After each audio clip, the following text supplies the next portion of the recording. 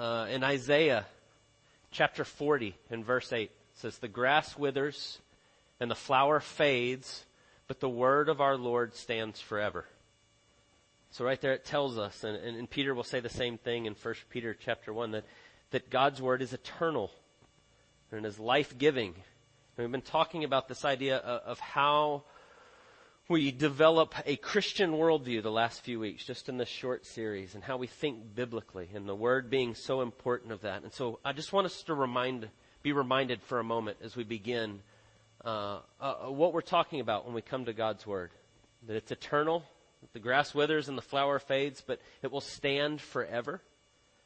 But then if we go to the very beginning in Genesis chapter 1, it says, "In the beginning God created the heavens and the earth." And then in verse 3 it says, "God said, let there be light, and there was light." And so God creates by His word. He speaks and things happen. So God creates by His word. We could then go to John chapter 1. It says, "In the beginning was the Word, and the Word was with God, and the Word was God. He was in the beginning with God." And then in verse 14, "And the Word became flesh and dwelt among us, and we have seen His glory. Glory as of the only Son from the Father, full of grace and truth." Jesus is the very Word of God that has put on flesh and come to us to do for us what we could never do for ourselves. But then we could go to Hebrews chapter 1. And it says, He has appointed the heir of all things, the He here being Jesus, through whom also He created the world. He is the radiance of the glory of God and the exact imprint of His nature, and He upholds the universe by the word of His power. And so God creates through His word. Jesus is the very word of God. Jesus, the very word of God, upholds the universe by His word. And then we could go to Romans chapter 10. It says, "The word is near you, in your mouth and in your heart. That is the word of faith that we proclaim. Because if you confess with your mouth that Jesus is Lord, and you believe in your heart that God raised Him from the dead, you will be saved." And then Paul writes in verse 17, "So faith comes through hearing, and hearing through the word of Christ." And so when we start to talk about God's word and what it does and the way God works, God's word is power. And He creates through His word, and He recreates through His word, and He saves through His word, and He heals, and He calms the storms, and He upholds the universe, and He calls people from death to life, and He does it all by the power of His word. And so when we start to talk about having a biblical worldview, how to think biblically, how to see the world through the way God has revealed it to us, it's absolutely imperative that we are rooted and grounded in God's word. And so last week we were looking at John chapter 15 when Jesus says, "You abide in my word and my word in you, and apart from me you can do nothing." And so we were just talking about how vital it is to see that that is true, that we hold fast to God's word, that we're connected to the very source, the very power in which God creates and recreates and does all that He's doing. But today I want us to think about when we start to think about God's word and how we develop that biblical worldview and see those things. There's such an important piece of what Paul says to Timothy in 2 Timothy chapter 2 that we just read. And so Paul's writing to Timothy, who's a young pastor, who's dealing with all sorts of false teaching, all sorts of things that would lead people astray and draw them away from God. And he's just reminding him, and he's encouraging him. And he's telling him how to continue to be faithful. And he says there in 2 Timothy chapter 2 and verse 15, "Do your best to present yourself to God as one approved, a worker who has no need to be ashamed, rightly handling the word of truth." And so it's an important part of what Paul says there. And it goes and it fits with everything we've talked about the last 2 weeks. We talked about in Colossians chapter 2 how Paul writes that in Christ are hidden all the treasures of wisdom and knowledge. That it all we have to see how the whole story of what God is doing in history holds together in Jesus. And then Jesus tells us, "You abide in me, and apart from me you can do nothing." And so if we're going to abide in the very word of God, and we see that it all points back to Jesus, and then I want us to kind of bracket that with what Paul says here in 2 Timothy, is that we have to be rightly handling the word of truth. And it's so important that we think about this, and we come back to this, because what Paul says, and I just read to you in chapter 4, is he says the time's coming when people will not endure sound teaching. And they will go after the things that they want to hear. And they will not rightly handle God's word. And they'll pick and choose pieces of it. And they'll take parts out, and they'll take the parts that they like. And the problem is, when we do that, we're no longer abiding in God's word. We're no longer doing what Jesus calls us to do. And so it's important that we think about all of this together, and we come back to this idea of rightly handling God's word. And how do we do that? How do we hold fast to what God's word says, especially in a world where we're bombarded with other ideas?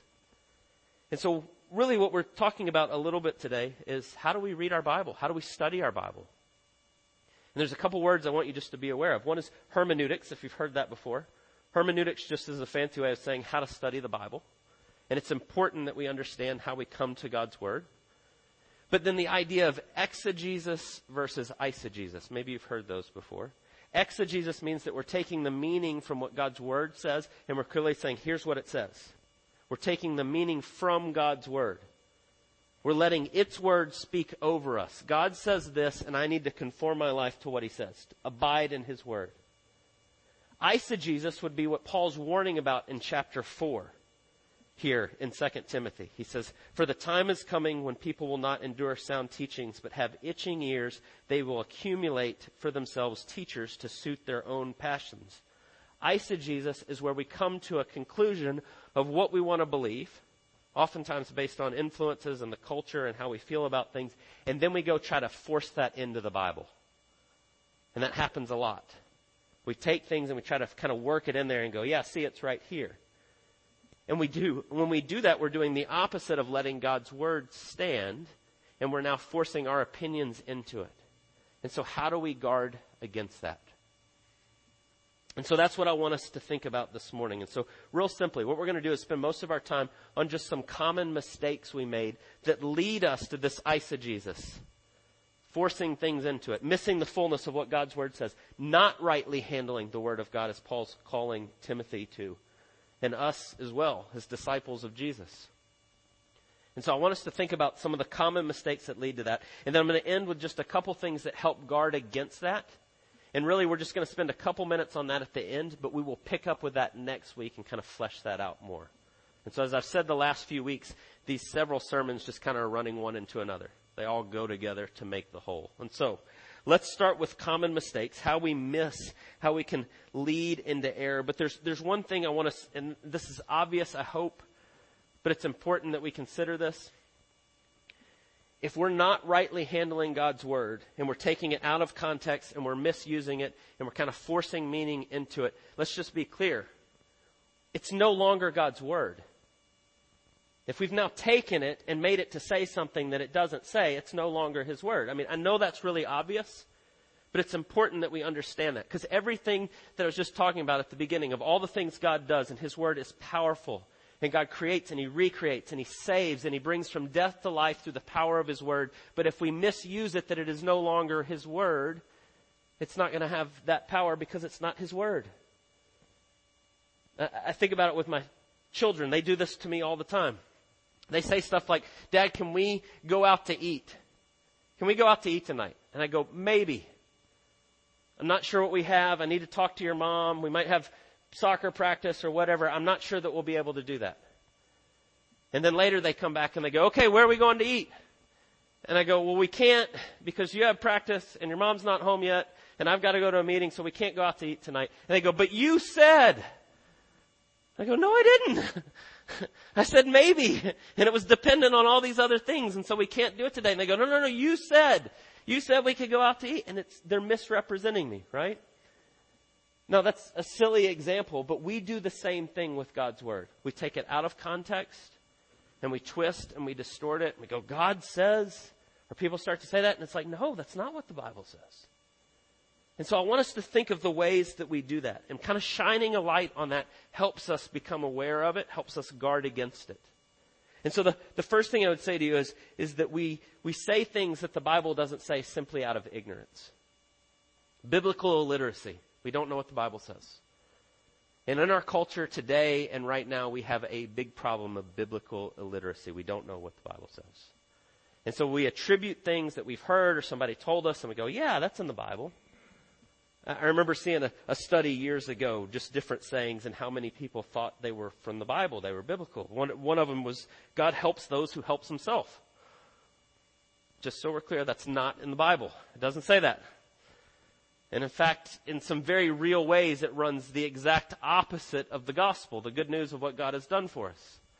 Right? God has saved us by grace through faith in what he does for us. It'd be more accurate to say God helps those that realize they cannot help themselves. And so we say that, though. We say things like that, and it just becomes part of our regular language and the way we speak, and people go, yeah, that's in the Bible. That's biblical. But what happens, and I want you to think about as we're talking about our worldview and the way we operate and the way we see things, once we start to integrate some of those things that actually run contrary to what the Bible says, and it becomes part of our worldview and the way we think, and God helps those that help themselves, and suddenly we've got this hole in our worldview that's not biblical. In fact, it's the opposite. If you really push that, and I don't want to spend a bunch of time on it because it's a pretty straightforward point, but God helps those that help themselves kind of leads to a pride and an arrogance and look at me and I'm doing this, and right? And it runs across what the Bible says or against the grain of what the Bible says. And so simply put, we can lead to error just by ignorance, attributing things to the Bible that it doesn't say. But the second thing, I'd say this is more common within the church and how we operate, and even loving the Lord and truly a believer and wanting to follow God. But what we'll do is we'll take the Bible and what it says and we will take it out of context. We'll divorce it from the context in which it was written. God inspires his word through real people, writing to real people at certain times and places, and there's a context of what's happening and what's being said, and oftentimes we'll just kind of leave that out. And we'll take just part of it and pluck it out. I don't know if you ever remember, this is something I remember from my childhood, and I looked it up this week, and it actually goes back to way before I was a kid, so maybe it, depending on where you fall in that, it's been around for a while, but the old Magic 8-ball. Did you ever have that toy? Have you ever seen that? I remember my brothers and I having one when we were a kid, and it's just a little ball, and you flip it over, and you ask yes or no questions, and then you flip it back. And it's just floating in water. A die comes to the top, and it tells you certain things, and you say, does so-and-so like so-and-so? And it says, odds are good. And you're like, whatever. Or, did I do good on my test? Not likely, and you're like, oh. But it's a silly thing that obviously it's for entertainment, and you do that. But the thing is, we often treat the Bible that way. We kind of just flip open the Bible and pick and choose a verse, and this is what I'm dealing with, and so I'm going to grab hold of this verse, and I'm going to make this my verse. I might even memorize it. Might claim it as like, this is my verse. And I start to apply it to different situations. I memorize it. I do existential Bible study. This is what it means to me. But what happens is sometimes we do that and we take it out of context, devoid of what the point of the text was and what God had inspired the writer to write and to who they were writing to. And so we take verses and we misuse them. And so I think of a verse that jumps to mind in that. For years, I've had the privilege to do different things with FCA, Fellowship of Christian Athletes. And so I get to go speak to sports teams. I do it right now with my son's team for the middle school football team here in Dawsonville. And I've gone different times for the last, since I was in seminary, 15 years ago. And I've done this talk several times at different FCAs. FCA, for whatever reason, it's a great organization. But on their T-shirts and a lot of their materials, they love the verse Philippians 4:13. I can do all things through him who strengthens me. Or I can do all things through Christ who strengthens me. And we put it on T-shirts and we talk about it all the time. But what I've found in those settings in FCA is I can do all things through Christ who strengthens me. It has come to mean, like a bunch of athletes in the room, I can hit a home run if I have enough faith. Or I can go out tonight and score 4 touchdowns if I've got enough faith. And now, there's some truth if you go out and you hit a home run, or you score 4 touchdowns, or you do whatever you're trying to do and accomplish in sports, anything good you do is going to be through God's strength, right? You're made by him. You're held together by the power of His Word. You have been gifted in any gifts that you have because God has given them to you. And so that's true to an extent. But what happens is that verse gets taken and it's pulled out of context and it's put on t-shirts. And in every FCA meeting I've gone to, I've done this talk multiple times. And I'll say, who knows Philippians 4:13? Most of the time somebody will have it on their t-shirt. But there'll always be at least a handful of kids that can quote it. And they'll say, I can do all things through Christ who strengthens me. I'm like, yes, great. But then I'll ask, who wrote it? Who wrote that verse? Who did God inspire to write that verse down? And most of the time, I think every time I've gone, at least one kid, depending on the group size, there's several that will know, Paul wrote Philippians 4:13. Paul wrote the letter to the church in Philippi. But then I'll ask another question. I'll go, where was Paul when he wrote it? And so far, I was trying to remember today, I think every time they've gotten that right, at least one person is known. Paul was in prison. It's one of the prison epistles. And he wrote this letter in prison to the church in Philippi as he's in prison in Rome to encourage them. I go, that's great. But then the last question I ask is, who knows the context of that verse? What does it say right before that? And in all the times I've done that talk, all the times I've gone and done that, not once has anyone ever known the context of the verse. Not once. And so Philippians 4, beginning in verse 10, says this. I rejoice in the Lord greatly that now at length you have revived your concern for me. This is Paul writing to the church there in Philippi. You were indeed concerned for me, but had no opportunity. Not that I am speaking of being in need, for I have learned in whatever situation I am to be content. I know how to be brought low, and I know how to abound. In any and in every circumstance, I have learned the secret of facing plenty and hunger, abundance and need. I can do all things through Him who strengthens me. I go, so what's the context? What's Paul saying here? He's written to this church that's showing concern for him, and they're helping to support him, and he's thanking them for that. But then he's telling them, I have learned how to trust God in every situation, no matter what it is. And he says, in abundance and in need, in want, and all these, when I've had a lot, when I've had nothing, I can do all of it through Christ who strengthens me. And so when we take that verse and we make it to be this thing that I can hit a home run if I just have enough faith, it misses the very heart of what Paul's saying there. Paul's saying that when you go up to bat and you strike out and you fail miserably, I can do that because Jesus is enough even in that. And when I hit a home run or I do something great, I recognize that I can do that because it's all Jesus and what He's done for me, and He is better than anything else. And my identity is not found in being really good at sports. And it's not this prosperity gospel thing that says if I just have enough faith, God will give me all these things. No, what he's saying is that in every situation, no matter what it looks like, Jesus is enough. And I can do all things through Him when I see the reality of His glory and what He's done. And that's something far different than what we put on t-shirts. And it doesn't mean the t-shirt's bad or you're wrong for kind of taking it and putting it in that way. But we miss the glory of what God's Word says when we divorce it from the context.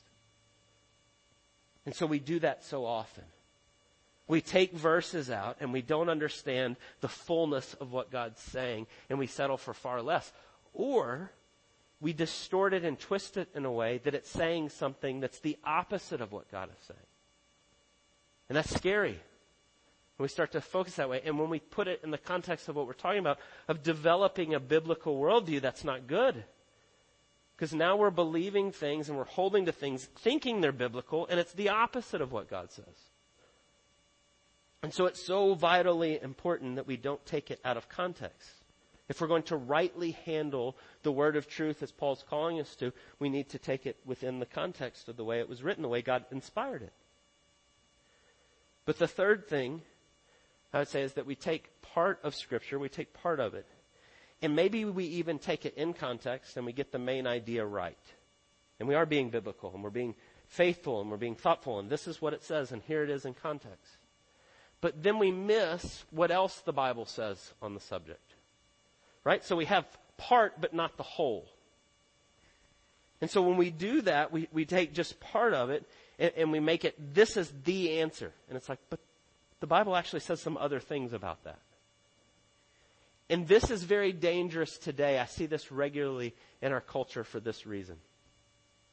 We have gotten to the point where we really struggle as a culture with nuanced arguments, with things that are multifaceted. And the Bible is the very wisdom of God given to us, and oftentimes it is nuanced.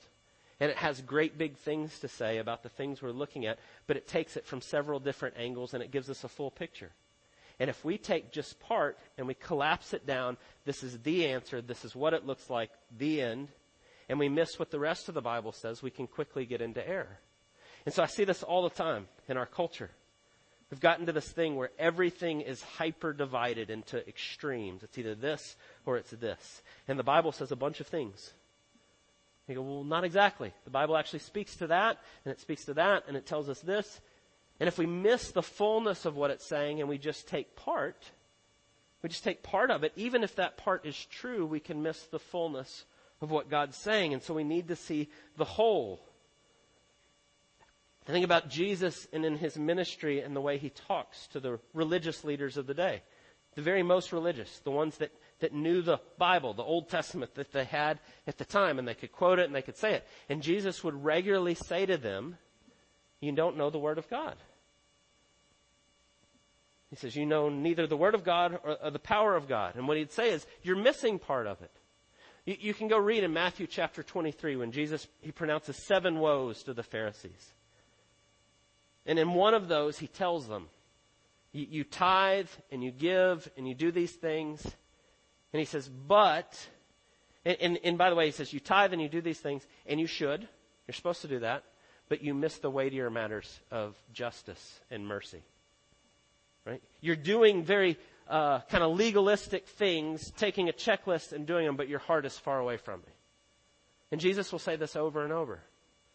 And so we'll take part of it and get it right, but we'll miss the heart that's behind it, or we'll miss another piece of exactly what God says so clearly. And if we do that and we just have part but not the whole, we can easily fall into error. And so one of the things I see today regularly is I think well-intentioned believers that want to hold fast to the truth, and we are called to hold fast to the truth.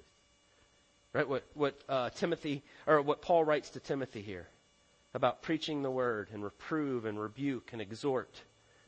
Right? Tell the truth and hold fast to it. And yes, that is a clear command of Scripture. Guard sound doctrine. Right? Rightly handle the word. Come back to these things. Say these things over and over. And so I hear people say, well, I am a truth teller.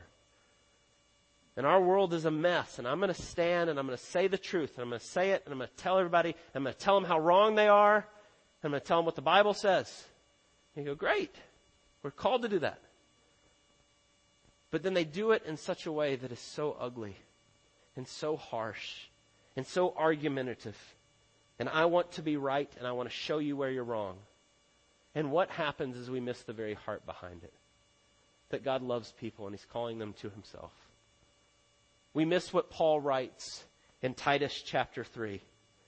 Right? We become self-righteous about being right and telling people how they're wrong. And we miss when Paul says, remind them to be submissive to rulers and authorities, to be obedient, to be ready for every good work, to speak evil of no one, to avoid quarreling, to be gentle, to show perfect courtesy towards all people. For we ourselves were once foolish and disobedient and led astray and slaves to various passions and pleasures, passing our day in malice and envy, hated by others and hating one another.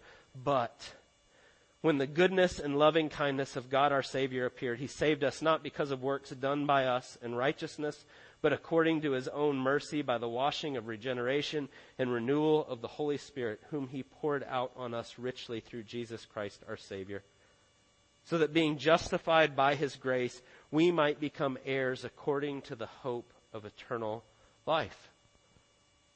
And we miss that heart that we too are sinners in desperate need of God's truth.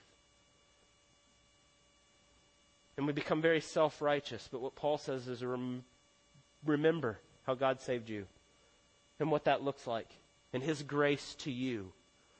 And so, yes, we speak the truth.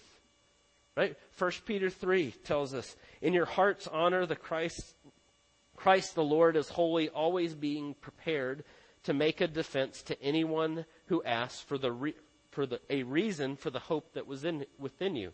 We quote that verse a lot, right? Be ready to give a reason for the hope that's within you. You should speak truth. Yes. But you know the very next thing he says, yet do it with gentleness and respect. And it's always together. There's always this picture of what it looks like. Yes, we speak truth. And yes, we boldly proclaim the glory of who God is and what He's done, yet we always do so with graciousness and kindness. And so we have to take the whole of what Scripture says, not just part. And it always has to be rooted. And we'll come back to this as we end here this morning with how do we begin to do that and how do we guard against it. And I'll go back to what we talked about the very first week. What Paul says there in Titus chapter 3 is we root and ground it in the glory of God and what He's done for us in Jesus. In Christ are hidden all the treasures of wisdom and knowledge. You are saved by what Jesus has done and nothing else. That is wonderful and it is glorious in its truth that God does for us what we could never do, but it's also radically humbling. It's not God who helps those who help themselves. But it's the God who helps those that recognize that they can never help themselves, that they cannot do it. And that produces in us a great humility and gratefulness that it's all what God has done for us in Jesus. And so if we're going to read rightly God's Word, it's always going to be rooted and grounded in that truth of who Jesus is and what He's done for us. But just giving you practically, and we'll pick up with these next week, of how do we guard against it and how do we grow in it. Read the Bible in context. Read the whole. Right? He says all of God's Word is inspired and profitable for teaching and correcting and rebuking. Every bit of it. And we live in a culture where everything is kind of condensed down into 200 characters. Or just these little blips or headlines or just little pieces. But we need to be reading God's Word in context and what it says. And so spend time to actually read what it says. Don't just take the verse of the day and go, yeah, that's it, and I'm good. Right? You have your phone that tells you the verse of the day. Great. Now go read the chapter that it came from and see the context in which God and what He's saying and the fullness of what's there. And so take time to read the Bible in context. But then, and we're going to talk about this next week, read across the Bible. And I said this 2 weeks ago. Across the Bible, what we mean by that is what it says on different subjects. Everything. And we could say that God says that man is broken and sinful, and that is true. Totally depraved apart from the breaking in of the Holy Spirit in our life and opening our eyes to see Jesus. And we can go, man's so sinful, and we just keep harping on that, and we're so awful. But man's also made in God's image. And God loves man so much that He's come to do for us what we can't do for ourselves. And so we have to read across the Bible and see everything that it says. And so it's important that we develop that habit and we continue to do that. But the last thing I would say to you, and we'll end here this morning, is when we read the Bible and we're coming to these things and looking at it, we're reading it for God's glory. I said this the very first week, but the Bible is not a story about you, but it is about God and what He's doing in His pursuit of you. And it's for His glory. And His glory is for our good. We are most satisfied and most joyful when we see that it's all about God and His glory. And so when we come to Scripture, come to it reading it that way. And as we do those things and we read in context and we read across and we see it's God's glory and it holds together in Jesus, it begins to guard us and keep us against those ways in which we miss it. And when we do that, it's what we started with at the very beginning. It is the very Word of God that has power for salvation. It has power to change us because it is truly God's Word. And so pray with me. God, we thank You for the glorious truth of Your Word and what it teaches us, who You are and the way You've revealed Yourself to us. I pray that when we are tempted to just quickly grab things and not spend time seeking Your face and following hard after You, that You would remind us of the glory of who You are, that we would long to spend time with You. that we'd long to spend time in your word and reading it in context and spending time thinking about what you've told us and how that applies to us and what it means for us. I pray that you would give us a heart to continue to seek us. Would you conform us to your image? Would you continue to change us as we spend time in your word seeking your face? We pray all these things in Jesus' precious name. Amen.